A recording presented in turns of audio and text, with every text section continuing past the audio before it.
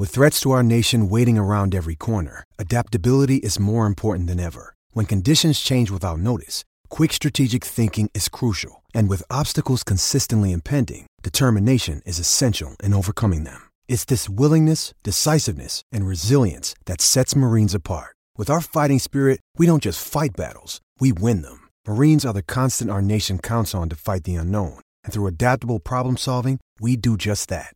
Learn more at marines.com. 92% of households that join Peloton early in the year are still active a year later. Yeah, if you like cycling to EDM. Not just EDM. Try cycling to Broadway hits, take a scenic hike in Iceland on our treadmill, or row to some 80s jams. Because I have so much free time. Whether you have 30 minutes or just 5, Peloton can fit any schedule. 92% stick with it. So can you. Try Peloton tread, row, or bikes risk-free with a 30-day home trial. New members only. Not available in remote locations. See additional terms at onepeloton.com/home-trial.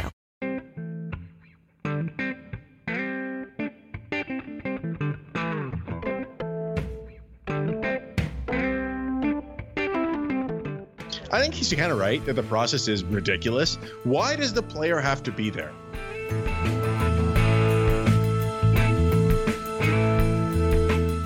Yeah. There's a bunch of players on it. Oh, well, that's good. Players are important to have on the depth chart.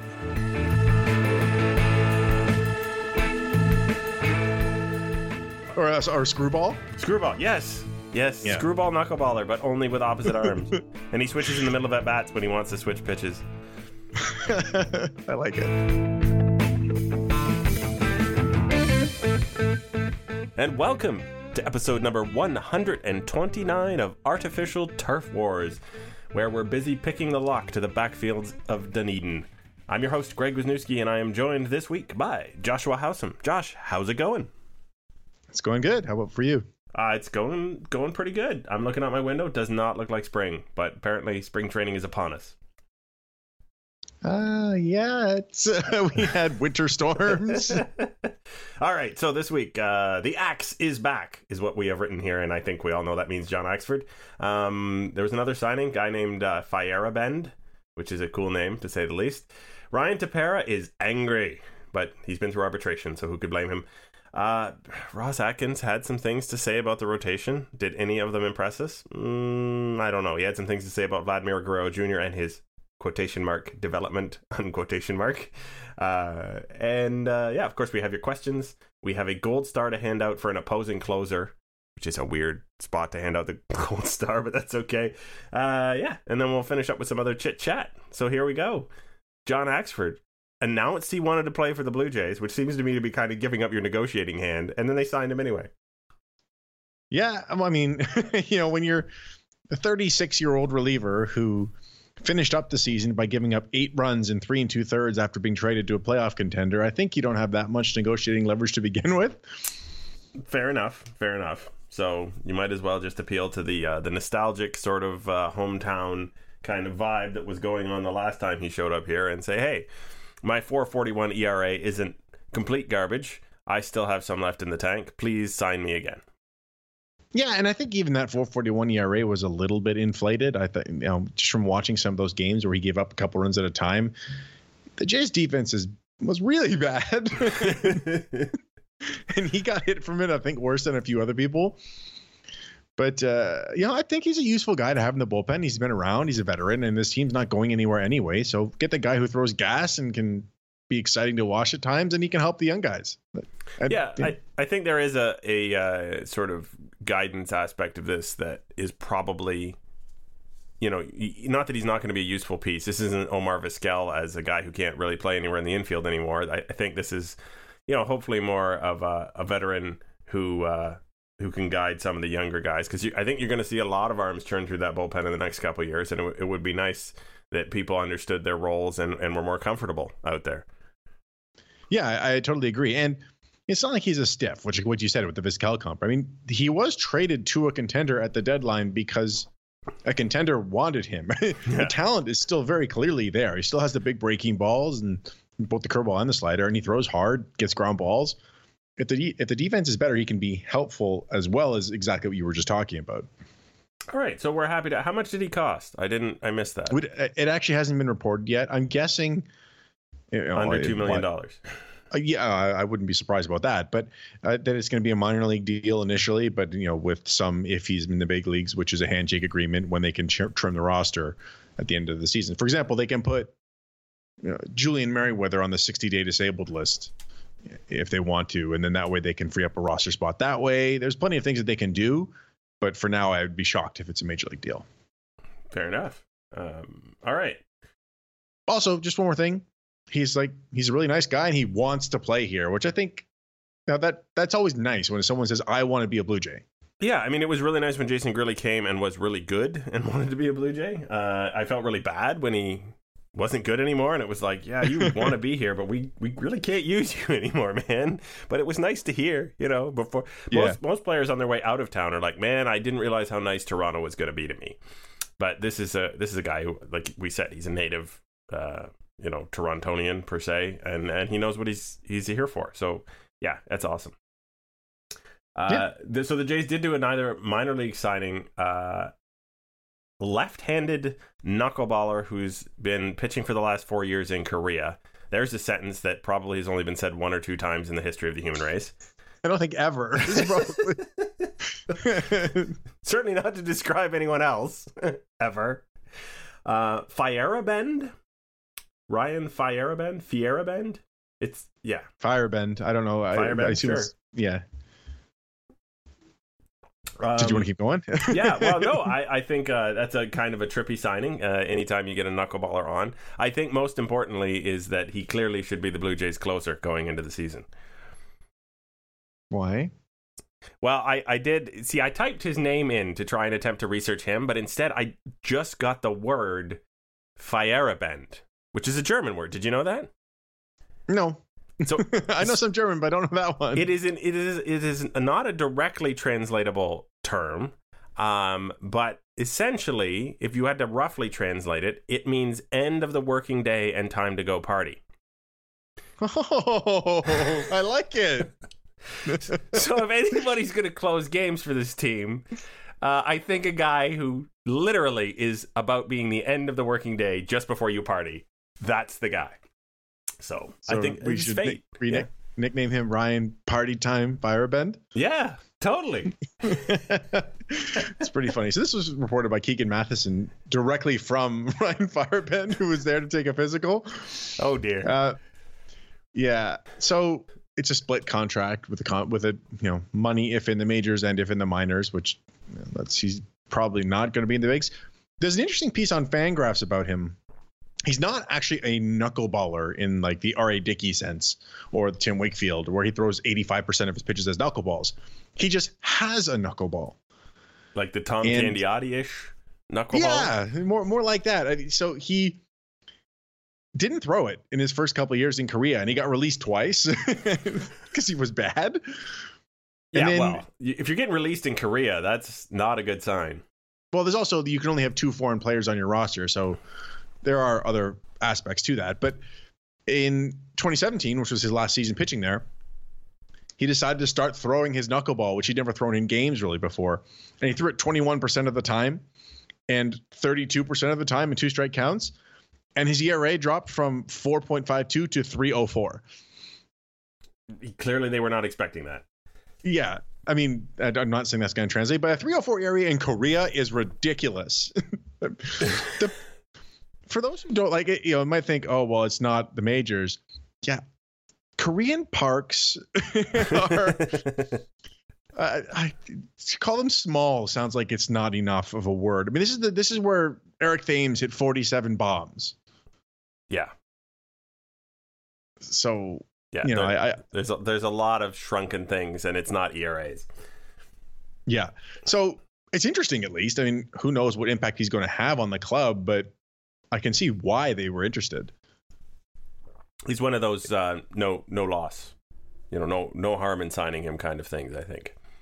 Yeah, and there might be some upside to it. Yeah, exactly. You could get a piece that people see some value in at some point, or you can completely wash out, but he's only going to cost you a bare minimum. And for you fantasy baseball players, pick him up. He's going to lead the team in saves. Yeah. Party time. So the other reliever we were talking about in the pre-show here was Ryan Tepera, who went to arbitration, as you do, and they couldn't come to terms before arbitration. So then it usually gets nasty because the team has to tell the arbitrator that the player is just pond scum that they're hanging on to just out of pure sympathy. And sometimes players take that personally, and it sounds like maybe Mr. Tepera took it personally. Well, here's the quote. I don't say a word. I just kind of sit there and listen. I basically hear my side brag about me for an hour, and then the other side kind of talk crap about me for an hour. And he says, it's like, it's an effed up process. It really is. And I don't know what a solution is to it to make it better. You know, it's so obviously I'm not happy, but it's over and done with, part of the process, et cetera, et cetera. I think he's kind of right that the process is ridiculous. Why does the player have to be there? Unless he doesn't feel he's going to get fair representation out of his agent. But I would think that you've entrusted your agent with everything else, like the going to ARB part. So yeah, the player doesn't ever talk at these things. It's one thing if you're representing yourself, like some players do, but if you're not planning to say anything, just don't go. Like, why make it a requirement? Just say you won or you lost. Yeah, exactly. I mean, if you want to read the transcript yourself, you can have the transcript, but you shouldn't have to sit there through a character assassination. Trevor Bauer, is that you? That's what he described the Indians. The mistake from Trevor Bauer is assuming he has a character you can assassinate. Yeah. We need the Simpsons quote. Stop. He's already dead. Don't have that one on the soundboard, but next time. Yeah, I think that that is kind of bad. But the other part is, I think players have generally have fairly inflated egos for good reason. They've been the very best of the best for a long time, and the process is designed to point out where they clearly aren't the best of the best and only deserve the minimum. And it's really up to the arbitrator to decide who's making up facts, or framing facts to suit their narrative, and who's actually reflecting the true value of the player. Because that hour that your agent spends, that's not really the truth either. No, it's everyone framing the side in the best light possible. And we should mention, so Tepera had filed at 1.8 million, the Blue Jays at 1.525, so he's going to get the latter. But this is what you just said a second ago. This idea that the players have a sense of self-worth that is inflated, not necessarily incorrectly, but it is inflated. This is why they don't need to be there. The agent's not going to have an emotional reaction to the other side because they're doing the exact same thing in the other direction. They know they're just arguing a case in the best way, the chance to win the arbitration hearing. And that's it. It's over. Yep. So I don't know. I don't understand why the player has to be there, because it leads to things like this. Even when they win, like Trevor Bauer did. Yeah, it's like, had enough of that. Well, yes, because we've all had enough of that. The team doesn't actually, really relish the whole thing either, because they have to go negotiate with you later, and they know that if you've taken it personally, you're less likely to be, keen on a negotiation. But I think the other part that players forget about is that this year's arbitration, if it's a first-year arbitration, affects exponentially, or in series, every arbitration after that the team is really, if it's trying to save itself money, which teams are interested in doing, they have to get that arbitration number as low as possible, as early as possible, because the problem multiplies itself. Right. Now, I think that the future difficulties in negotiation is probably overstated.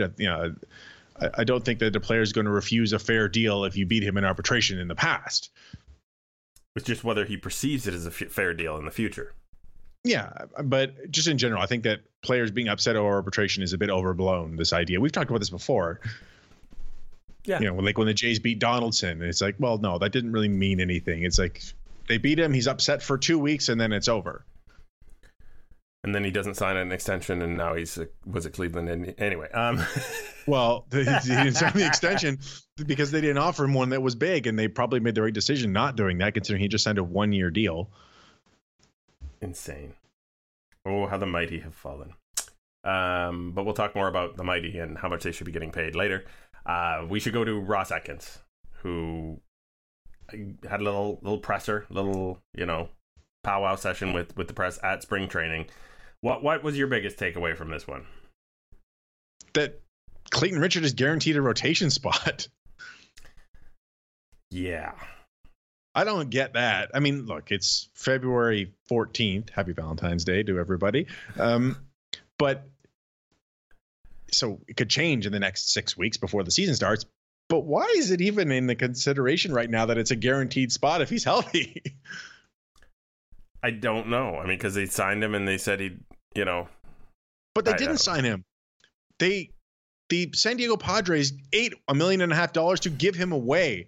It wasn't like the Russell Martin deal where the Jays ate money to get a better prospect. The Jays didn't give anything to the Padres for Clayton Richard.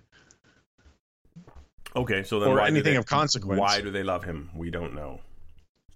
They just outlier look at the fastball. Yeah. Now, okay, I still think that the concept of that. I mean, so they give up Connor Panis, which he'll never be a big leaguer, but the outlier fastball thing, I still think that's a thing that they care about in a sense, because if it's still working, it works well. Like it happened with the Jays. The guys that kept their outliers still did well. The problem is that a few of the guys, it disappeared on them. Well, yes, and you need something to be predictive, not just coincidental. Correct. And it makes sense if you're bargain hunting, right? If you're not bargain hunting, you shouldn't care about it. Like they were trying to get Sergio Romo apparently, and he fits that definition to a T. He's like super outliers. But Clayton Richard specifically needs a good defense to be successful. The Blue Jays infield defense could be pretty bad. Again. So number 2 in that rotation statement, of course, was that Ryan Borucki did not show up on the list of guaranteed a starting spot. Was he not arguably like the best or most consistent Blue Jays starter over the last half of last year? Not named J-Happ? Yeah. Yeah. Who isn't here, obviously, so. Yes, he was. And I think this is, not tongue in cheek, but like he's saying this because he doesn't want to have the player just take it for granted. But Ryan Borucki will be in the Blue Jays rotation. He's he might be the 4th best starter on the team, but he's definitely better than Clayton Richard. And so far, he's been a steady, uninjured hand when he's been in the big leagues, which is the other problem with possibly the 3 guys in front of him on that list. Yeah, I mean, so what's funny is he said that like if healthy, Richard's guaranteed a spot. But he also mentioned that he and Shoemaker are still coming back from injuries that ended their seasons. This is like, I say this every year. Rarely does anything heal up and get better during spring training. Usually injuries are revealed during spring training. Yeah, now they're supposed to both be healed, but they're just, they're coming back from injury. As in they're healthy now, but it was what ended their previous season. But the Blue Jays are entering, we're going to get to this later, but yeah, that is not how you want to enter spring training, with essentially 5.5 names in your starting rotation, probably. Like, really? Now, it should be mentioned that there's a chance that they could add to this. I mean, there's still a few free agent starters who are good ones, actually, in free agency who have not signed anywhere. Like last year, they pulled in Jaime Garcia basically right after camp opened, I think it was. And I could see them going after a Irvin Santana or a Gio Gonzalez on a similar deal if they'll take it. I expect Gio Gonzalez is still holding out for a multi-year deal, but Irvin Santana can't get one. So, I think that's part of the concept, but I do agree. And like you said, we'll get to this more later. Didn't they screw up the Irvin Santana thing the last time they tried to sign him? Yes. Now, I know arbitration things don't always affect, but I feel like... No, but they didn't screw that up. He agreed to a deal, a verbal deal, and the Jays were going to fly him in to take a physical and sign the contract. But in the time between those two things happening, 2 pitchers for the Braves went down with injury in the middle of spring training. And so they offered him more money. And so he hadn't actually signed the contract with the Blue Jays. So he went to sign with Atlanta. All right. That's fair. I guess I would do that too in that situation, certainly. But yeah, still a little awkward when you come back to discussing whether it's a verbal agreement or not this time. At least that was Anthopoulos. So we know he's not going back to Atlanta. There you go.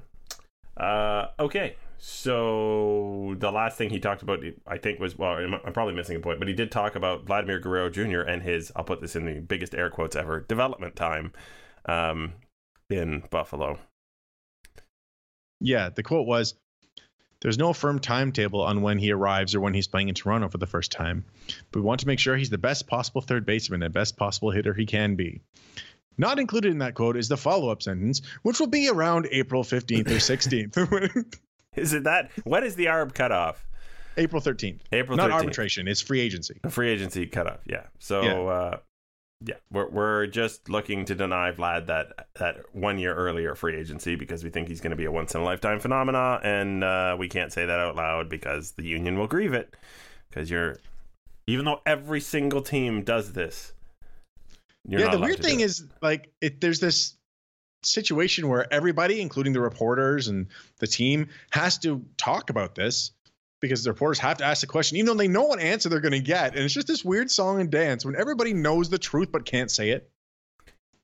Which I feel is one of the other things that's going to get addressed in the next CBA is this ability of teams to just basically rob a guy of a year of service time, even though he's perfectly capable of doing that, 2 weeks earlier, being in the big leagues.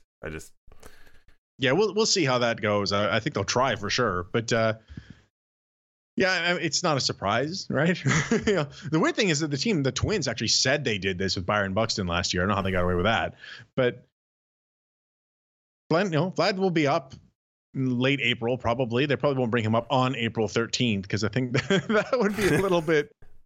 The Cubs did that with Chris Bryant a couple years ago. He needs to work on his third base defense, and they called him up one day after the deadline. Yeah, it is a song and dance, and it's ridiculous. And I just look at it, and I'm like, well, we acknowledge it. We don't have to like it. There's not much to do about complaining about it constantly because we're not the ones negotiating this process, unfortunately. But everybody should know Vlad is perfectly ready to play third base today. Doesn't have a thing to do with it. No. But the other side of this is the person he mentioned, Brandon Drury. I am really curious. I said this before in a podcast, but I'm really curious to see what Brandon Drury can do because I think he's a pretty good player. So, hopefully he hits well when he's playing third base so that when Vlad does come up, they don't shuffle him to the bench. Because Brandon Drury, everyday second baseman, that's okay, isn't it? Yeah, I mean, that brings up questions about Lourdes Gurriel and Travis. Devin Travis, who's giving time in left field in spring training, as if they don't have enough left fielders. I don't mean to be picky, but anytime I hear we're going to give him some reps in the outfield, that's basically a player's death knell. Do you remember Ryan Goins was going to get some reps in left field? Oh, yeah, I do remember that. At least this time it makes some sense. Ryan Goins was a guy whose only value was that he was a good defensive middle infielder. Whereas Travis, if he can hit, it's a guy where you want to see if you can get him other positions. Yeah, I just feel like a guy whose knee explodes on contact I don't feel like those long runs in the outfield are going to do him any favors. Yeah, I don't know. Well, let's see what happens. I mean, the Jays have, especially after signing Galvis, who they have to give. They told him he's not going to be like a true everyday player. So Gurriel will play a lot of shortstop as well, but they've got a lot of guys for these same spots, especially once Vlad comes up. So it'll be really interesting to see how it all plays out. I'm sure some things will take care of themselves, as they tend to. Oh, also, by the way, Clayton Richards' number is 2. It's terrible. You really don't like single-digit pitcher numbers, do you? I hate it. Now the Jays have 2 of them. Oh, no. 2 of the 5 pitchers have horrible jersey numbers. When you add those 2 numbers up, you don't even get a 2-digit number. Shakes fist. You can't see me because it's audio only, but I'm definitely shaking my head right now. All right. Any other machinations that we've overlooked here? Not really. He mentioned that Julian Merriweather will stay back in Florida at the end of camp just because he's still healing from Tommy John. But David Phelps, who had surgery at almost the exact same time, could break camp with the team. Ostensibly, this from Gregor was because one is a reliever and one is a starter, and that affects the endurance level. Yeah, which makes total sense. Yeah, absolutely. So, yeah, the Blue Jays are actually going to start working out and then shortly playing games, which is madness. We're going to take a quick break and we're going to come back with your questions about what's happening in the near future. And then we have a couple more things to do. See you in a sec.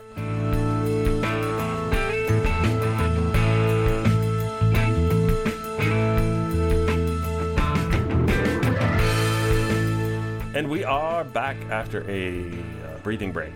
Did you do your breathing? I did mine. Well, I'm still here, so I definitely was breathing. Awesome. Let's have some questions. Time now to hear from our listeners. That just seems silly. Here are the rules. First I ask a question, then you ask a question. Now, how does that sound, sweetheart? Could you repeat the question, please? Our first question is from Alicia Wisniewski at Alicia_the newbie, who might be related to me still. She asks what I think is a very interesting question. Perhaps I never thought about the fact that people wouldn't know the answer to this. You have talked about the Jays having more money for contracts. Where has this money come from? Was this expected or out of the blue? So you can start answering that. First off, I think it's Alicia the noob, not the newbie. No, it's the newbie. She's the newbie crafter. Anyway. I was just playing stupid. So I assume this is referring to when we talk about like to take on bad contracts. I think we were talking about how in the next couple of years they're going to be able to spend on payroll. Oh, well, either way, the answer is still the same. So, I mean, we've seen where the money was, right? For the last couple of years, it's been up in the $160 million range, a little less than that last year once trades were factored in. But the answer from where this money is coming from is essentially that the TV deal has gotten better, which Mark Shapiro has talked about. He won't say what it is, but it's better than what he thought was horrible when they showed up. And the ticket prices have gone up. And when they fill the place, the money is huge. So it's why, we're going to get to another question about why it's down right now, but that's where this extra money is coming from, essentially. And also there's all this extra income that has come to the teams, right? They got $50 million for the sale of MLB Advanced Media, which, by the way, I thought was not a good deal for the MLB. And then there are all the streaming rights. So there's a lot of revenues that are coming into everybody in the league, which is allowing teams like the Blue Jays to spend a bit more. But of course it's a problem because a lot of teams aren't spending a lot more. And of course the other part we talk about is when contracts come off the book. So the Blue Jays had a commitment to Russell Martin for $20 million this year, but that's the end of his contract. Next year, there's nothing. They had a commitment to Tulowitzki for this year and the next year for approximately $20 million, ballpark. And after the next year, then Tulowitzki's not on the payroll. So young players cost a whole lot less than veteran players, and all of these big veteran contracts are not occupying what we assume is going to stay around $160 to $170 million payroll, because the team hasn't told us it's cutting payroll, because, like you said, they're making lots of money from lots of different streams. And then the team hasn't told us that they're increasing payroll because they need to sign some people to really go for it or get some better players, which, again, they probably could at this point, but they haven't told us that. So we're kind of assuming. They have said that it's going to be lower right this year. Not because they don't have the money available, but just because logically it's going to be lower. Yeah, there's nowhere they can't invest in enough assets to bring the team up to championship caliber, in their opinion. So you're not just going to throw money at players who aren't going to bring you to the playoffs, which is ultimately what all this spending money is about, isn't it? Yep. All right, so that follows with was at Bo Bichette, at Quinn Sweetzer's question. Quinn asks... 1 second. Did they force... Quinn, you can answer this for us. Did they force you to close that account because you took Bo Bichette's name? We'll find out soon, I bet, after this. Because in his photo, it says, error, your account at Bo Bichette is currently suspended. Oh, dear. Okay, so it was Bo Bichette, as I vaguely remember reading something months ago about how the Jays' payroll might go down, so they had money to fund stadium renovations. I was just curious if you think that's a plausible cause for the lack of spending, or if you think it's something else, i.e. general cheapness. Well, you just got into part of the something else with the not being able essentially to spend to that level. They should be spending a bit more. So that's where the general cheapness part comes in. But as for the first part, it's not. Shapiro has said that it's not. He said this at the Diamond Talks event, and it's just they're two separate budgets. Yeah, I was going to say stadium operations is not the team budget. Or shouldn't be for anybody, right? Because one's a capital investment for Rogers Corp, and the other one is the budget for a season for a baseball team. They're just not the same. Well, yeah, and when you run that stadium, you're not just, although there are 81 dates there for the Blue Jays, that stadium runs all year round and has other events in it. So it wouldn't be really fair to make the Blue Jays, quote unquote, foot the bill for the entire stadium, even though it's owned by the same company. There you go. Brett Hibbard at Hibbity Bibbard. I like that. Has a two-parter. Do you think our wait to see Vlad Jr. in the bigs this season will be longer than the inevitable work stoppage after the current CBA expires? And then follows up with PS, service time manipulation is unethical. Do you want to try it first? I think our wait to see Vlad Jr. will be much shorter than the potential work stoppage coming up in whatever it is, 2021. I think we're going to not see Vlad for 3 weeks. I think the players union is going to freak when this CBA comes up, because next year's offseason isn't going to be any better than this one. And yes, I think service time manipulation is unethical, but I don't think ethics really play into the whole business side of things. No, they really don't. As for the first part, if the work stoppage means games missed due to the strike, I'm taking Vlad. If length of stoppage from when they declare the strike, which would be the second the season ends, then it's definitely the strike. Yeah, I don't know. I feel like we're going back to 1994 all over again, because the players seem pretty, or not the players, the owners seem pretty deaf to these complaints that are coming out. That's because they don't have to respond to them right now, right? Like they agreed to a CBA. They'll deal with it in 2 years when they have to. I don't think the players will strike in the middle of a season again like they did last time. That killed them in the PR war. Mm-hmm. Oh, I just think the season doesn't start. Yeah.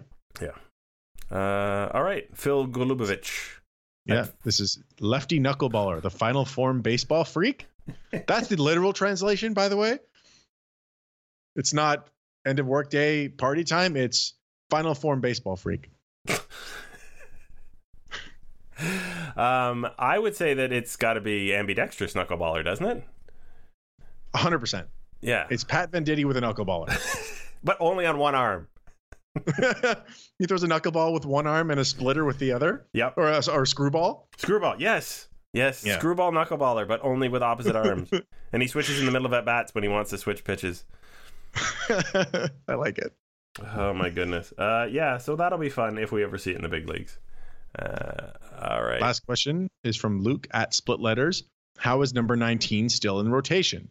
I would have thought it would be one of those unofficially retired situations. Just for the record, Freddie Galvis will be wearing number 19 for the Blue Jays this year.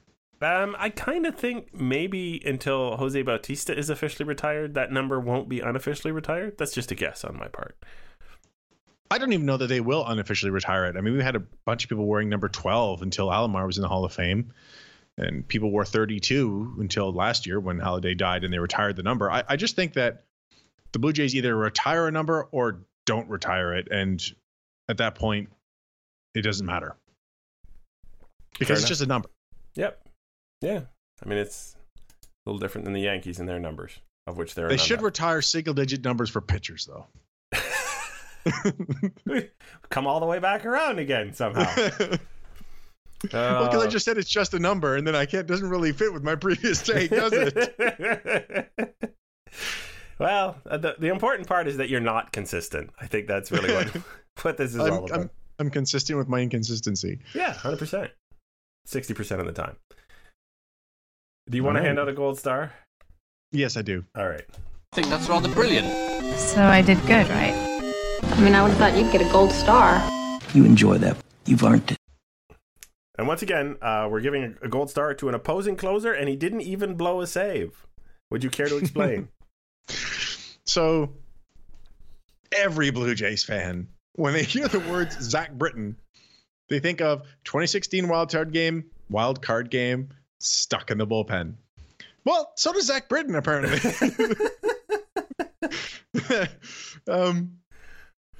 So he made he's officially changed his legal name to Zach with a K instead of an H, which apparently it was causing problems on contracts and things like that. And then someone replied with, "I don't care which way you spell it as long as it ends up on this jersey." And it's a jersey with the 2016 postseason patch. And then someone replied, "Is that game used?" And his response, short answer, no. It doesn't count because I only stood in the bullpen and sweated in it, essentially. The no is in capitals, too, which cracked me up. It's so good. Yeah, so Zach Britton knows he should have been in that ball game. Apparently, everybody in the world except Buck Showalter knew that he was supposed to be in that ball game, trying to save it for that. But instead, we had Ubaldo Jimenez and Edwin Encarnacion face off. And if you're an Extra Pellets fan and a patron, you can hear what happened when that happened instead of Zach Britton. That's on our most recent episode. I really like the fact that the funny part, of course, is that because they were eliminated in that wild card game, that's the only possible jersey that could be on. There is only one Zach Britton postseason 2016 jersey in existence that is issued to Mr. Britton, though not game worn. So funny. You can come collect your gold star anytime, Zach. We'd be happy to talk to you. He's probably not listening, but I put that out there anyway. What? We're going to give him a gold star, aren't we? No, I mean that he's not listening. I'm shocked. Oh, yeah. Well, you never know. We send free copies. We know. We definitely know. Yeah, okay. we aren't sending free copies of the podcast to every Major League Baseball player's Twitter account. All right. So lastly, we should talk about some serious business or lack thereof of business. I haven't brought up. I should go get the depth chart, shouldn't I? I've got it up. On the eve of spring training, how's the depth chart looking there, Zach? Josh. Yeah. Zach Britton on the mind. Zach Britton does listen to this podcast. Not very good. Yeah. There's a bunch of players on it. Oh, well, that's good. Players are important to have on the depth chart. Are they like players who you'd want playing those positions in the event of an injury? Well, I mean, in the actual position player depth, it's kind of the weird thing where the depth is good, but that's because the starters aren't. Yeah, exactly. So it's like if there's an injury, it doesn't really make a difference whether you're going from Billy McKinney or Teoscar Hernandez or Dalton Pompey. I mean, they're all pretty much the same. But the upper end of it is not very strong. I mean, there are some guys that could be, right? Like Lourdes Gurriel or Vlad, obviously. And I think Brandon Drury could be good. But most of them are, they project as mediocre players, even if they reach their ceiling. Yeah, well, I mean, you've got your shortstop is Gurriel Jr., Galvis, Urena, and you got second base is Travis Drury and Lourdes Gurriel Jr. What is there an all-star amongst those guys? Maybe if everything breaks right for Lourdes Gurriel Jr. And even then, I think that's asking a lot. I know it is, but like that's the only maybe on there. I don't think any of those other guys is that's sort of my thing when I look at a depth chart. You should have at a fair number of positions somebody with a shot at not being a 5-win player or something, but of making enough of a splash to make the All-Star game. Wouldn't you like that at half your positions? If you're thinking, like if everything breaks right. Yeah. So like I guess you could say that about Justin Smoke, Gurriel, and I guess you could say about Danny Jansen and Grichuk maybe. I don't know. Probably just Smoke, Gurriel, and Jansen. Any ringing endorsements? Not really. And then we go to the starting rotation and the bullpen, which I think is probably where you really see the Jays have not loaded up on a whole lot of anything. That bullpen, we'll get to that, but I'm actually happier with the pen. But the rotation, I mean, it's if your first four are Stroman, Sanchez, Shoemaker, and Richard, that's guy who was injured last year, guy who was injured last year, and the year before. Guy who was injured last year, and guy who was injured last year. That's not very good. No, it's not. Now, the injury risks for those players who have all been hurt are different. For example, I'm more worried about Matt Shoemaker than I am about Marcus Stroman. Mm-hmm. But, it's the same idea. Like the Jays actually have a bunch of guys that could step in. They've got Reed Foley, Trent Thornton. I mean, we saw Sancavillo, right? And then they've got, if Wagasback does well or Merriweather comes back from injury, they have guys, but again, it's that ceiling in the rotation. If Sanchez and Stroman aren't great, the rotation is going to be bad. Mm-hmm. And if one of them is hurt, you're, even part of the time, and then another one of the guys who you thought was a backup is hurt, which happens all the time. You're down into, again, Sam Gaviglio territory pretty quickly. I'm just like, And this is peak going into spring training. This is as good as it gets before we find out. Again, they could sign somebody. Don't get me wrong. They might pick up a guy. But this is not where I would want to be if I were a major league team entering spring training.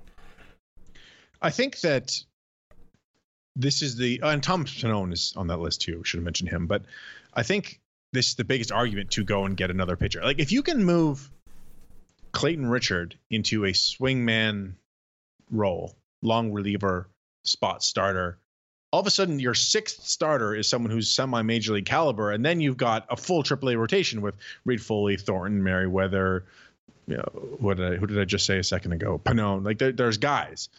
Oh, I can't keep saying guys. It's very confusing. There are bodies. Yeah, guys who could be useful, but I don't know. Like, it could. Last year was worse than this year. I mean, I think they've done a little bit better job of having people in the AAA rotation who are at least not journeymen, who could be helpful, but they could still use a little more higher end depth. And I guess my whole thing here is this has been said a bunch of places, but this came out when the Phillies were making the case that they are in win right now mode and had spent money and had signed players and were really trying to gear up to win their division again with the core that they have.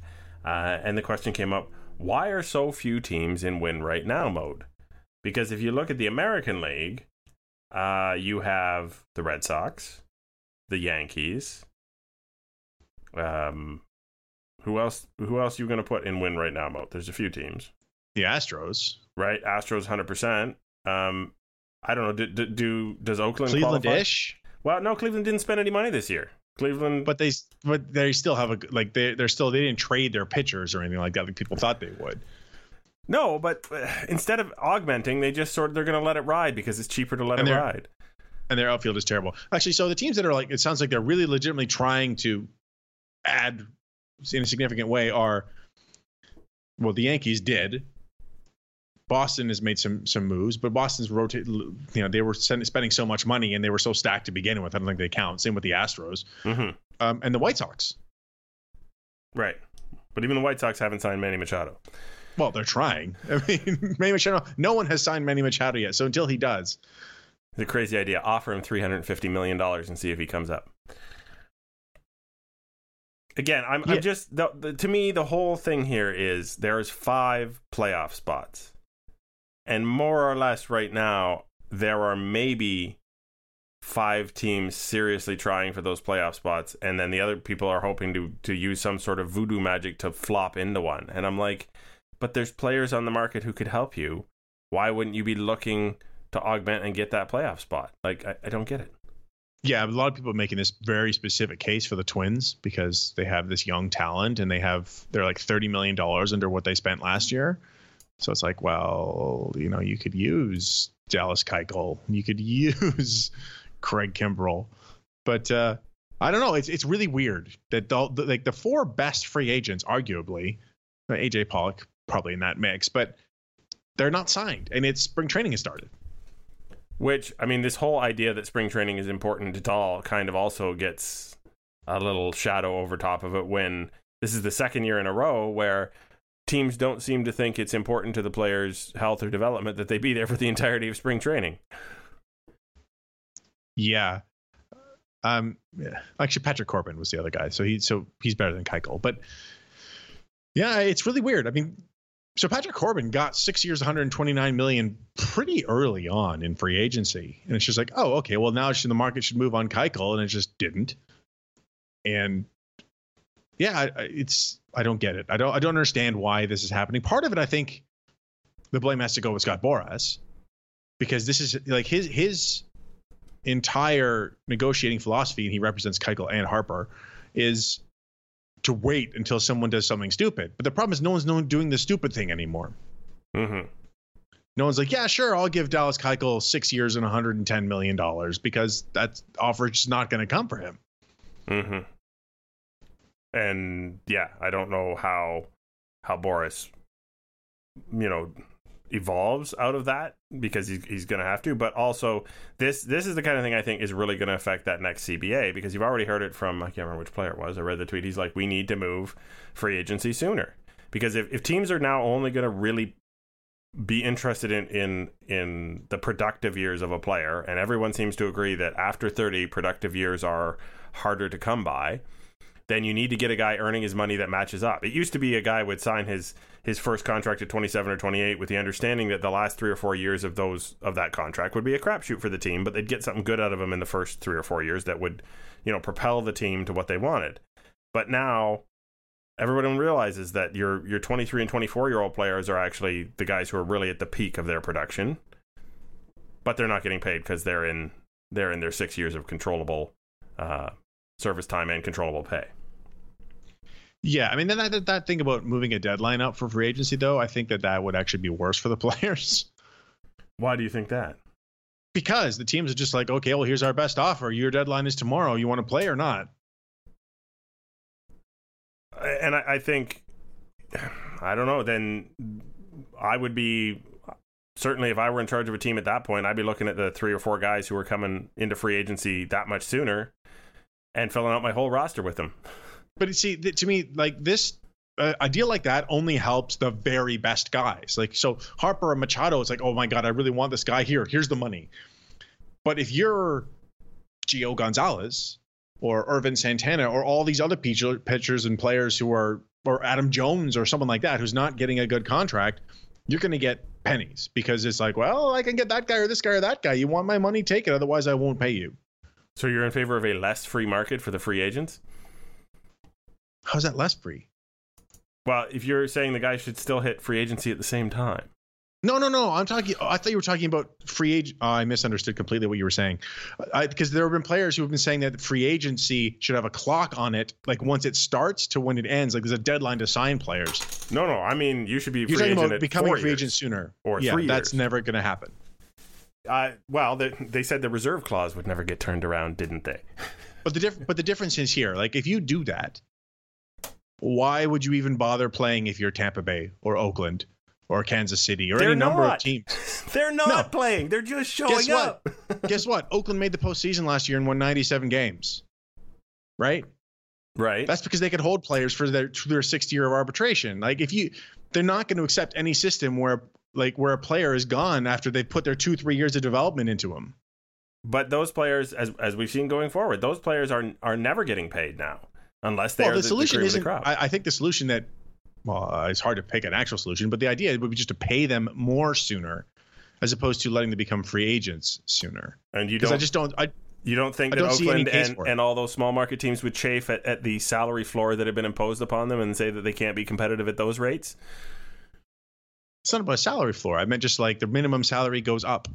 Arbitration 1 year sooner, things like that. Whereas losing the player, I think it's just never going to happen. Whether I think it should happen is a different conversation, but I can't see it. I can't see any way that passes and it stops a work stoppage, because they just won't agree to it.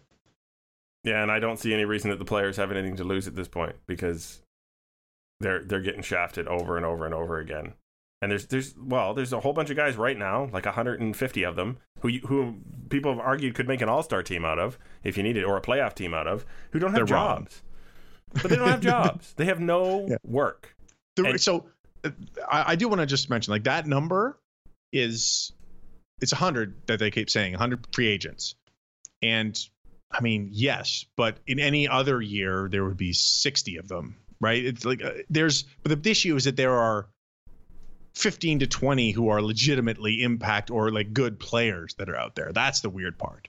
Well, you got 800 players roughly in the major leagues over the course of a season. If you have 40 out of work right now, is that not 5% of your players who, like, your unemployment rate is 5% for no reason because people don't want to pay them? Yes.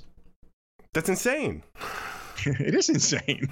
There's no one who's going to argue with that. It needs to change. Like, something needs to be fixed so this stuff doesn't happen. And again, I don't think, like, Harper and Machado, I think, are just in their own world, because they're going to get paid. They're going to get big contracts. They just haven't signed what they've gotten yet. It's the middle class who gets hurt by this the most. Like, the top guys like Lorenzo Cain got 5 years, 80 some odd million last year because he was one of the best. Darvish got 6 years, 126. The best players still get it. It's those other guys like Mike Moustakas who got $4 million. Yeah, which is a travesty. It is. It's absolutely a travesty. But I think the solution will be more that I think they'll end up with a situation where the younger players are getting paid more money, which makes it more incentivized to get some of the older players. Because it's like, well, you can't say, well, I can pay Moustakas $10 million, or I can pay Brandon Drury the minimum, and he can give me 80% of Moustakas' production. Yeah. Yeah. Well, I mean, like you said, something's got to give because. And it will, right? Yeah. Because otherwise, we won't have baseball. Well, that's the thing is in the long run, if it doesn't give in the next CBA, the overall quality of the player entering into the baseball draft is going to start to be lower. I think it's undeniable, because if you have an opportunity to play multiple sports and you look at baseball and you don't think that you're going to be good enough to make, you know, as much money as you might make in a different sport or as much money you might make in a different industry because of the odds against you, then I think you're going to have trouble. They already say in some areas they have trouble getting people to play baseball. It's not going to get any better when you see that there's only a dozen players making $100 million contracts in the whole sport. No. It's got to be spread out a little better among all the players. And we haven't even talked about the possibility of collusion. Ha ha. Yeah, I don't actually think there is collusion happening. I think that's wrong. But I think that there's definitely people have realized that everybody else isn't paying salaries, so why should they? Which is bad. And I think that the other part of the problem is the guaranteed money from television contracts disincentivize that, Yeah. Going all in. That's the other end of the business that players are losing out on, right? Because the money keeps coming in and the teams are like, well, we just don't have to pay it out.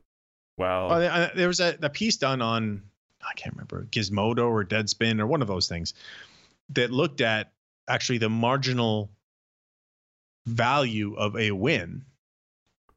Well, the WAR, it's like the free agency WAR calculation is around $8 to $10 million, depending on the free agent year. This year it's lower, but the actual marginal value of a win to an owner is like $2 million. Right, and that's where the disconnect is. There's you don't put that many butts in the seats, or you don't change your TV ad revenue very much at all, because some of those TV ad contracts are guaranteed. So if you're not competitive for 2 or 3 years, you only have to be competitive in the couple of years before you sign another guaranteed contract with your TV provider, right? To show them that this many eyeballs are on the team. But in the meantime, shoulder shrug, you can do whatever you want, and the money just keeps rolling in. Yep. All right, we'll leave it on that depressing note, I think, is basically what I'm saying. Great. I'm sure it'll all get fixed in time, right after it blows up and melts down, and then they put all the pieces back together. Yeah. All right, so just so everybody knows, we are planning on doing one more Extra Pellets episode. Again, www.patreon.com/turfpod. If you want to check those out, you can just add a small donation every month and get access to all that extra content. We do appreciate everyone who is a patron. Number 2 is we are going to go into our preseason previews after next week's Turf Pod. So are we going to be back to every week? After the Extra Pellets episode, yes. Yes. So you can look forward to even more of us nattering in your ears. You have been Josh Howsam at Joshua Howsam, and I have been Greg Wisniewski at Coolhead2010. And this has been Artificial Turf Wars, episode number 129. And we'll talk at you in a couple weeks.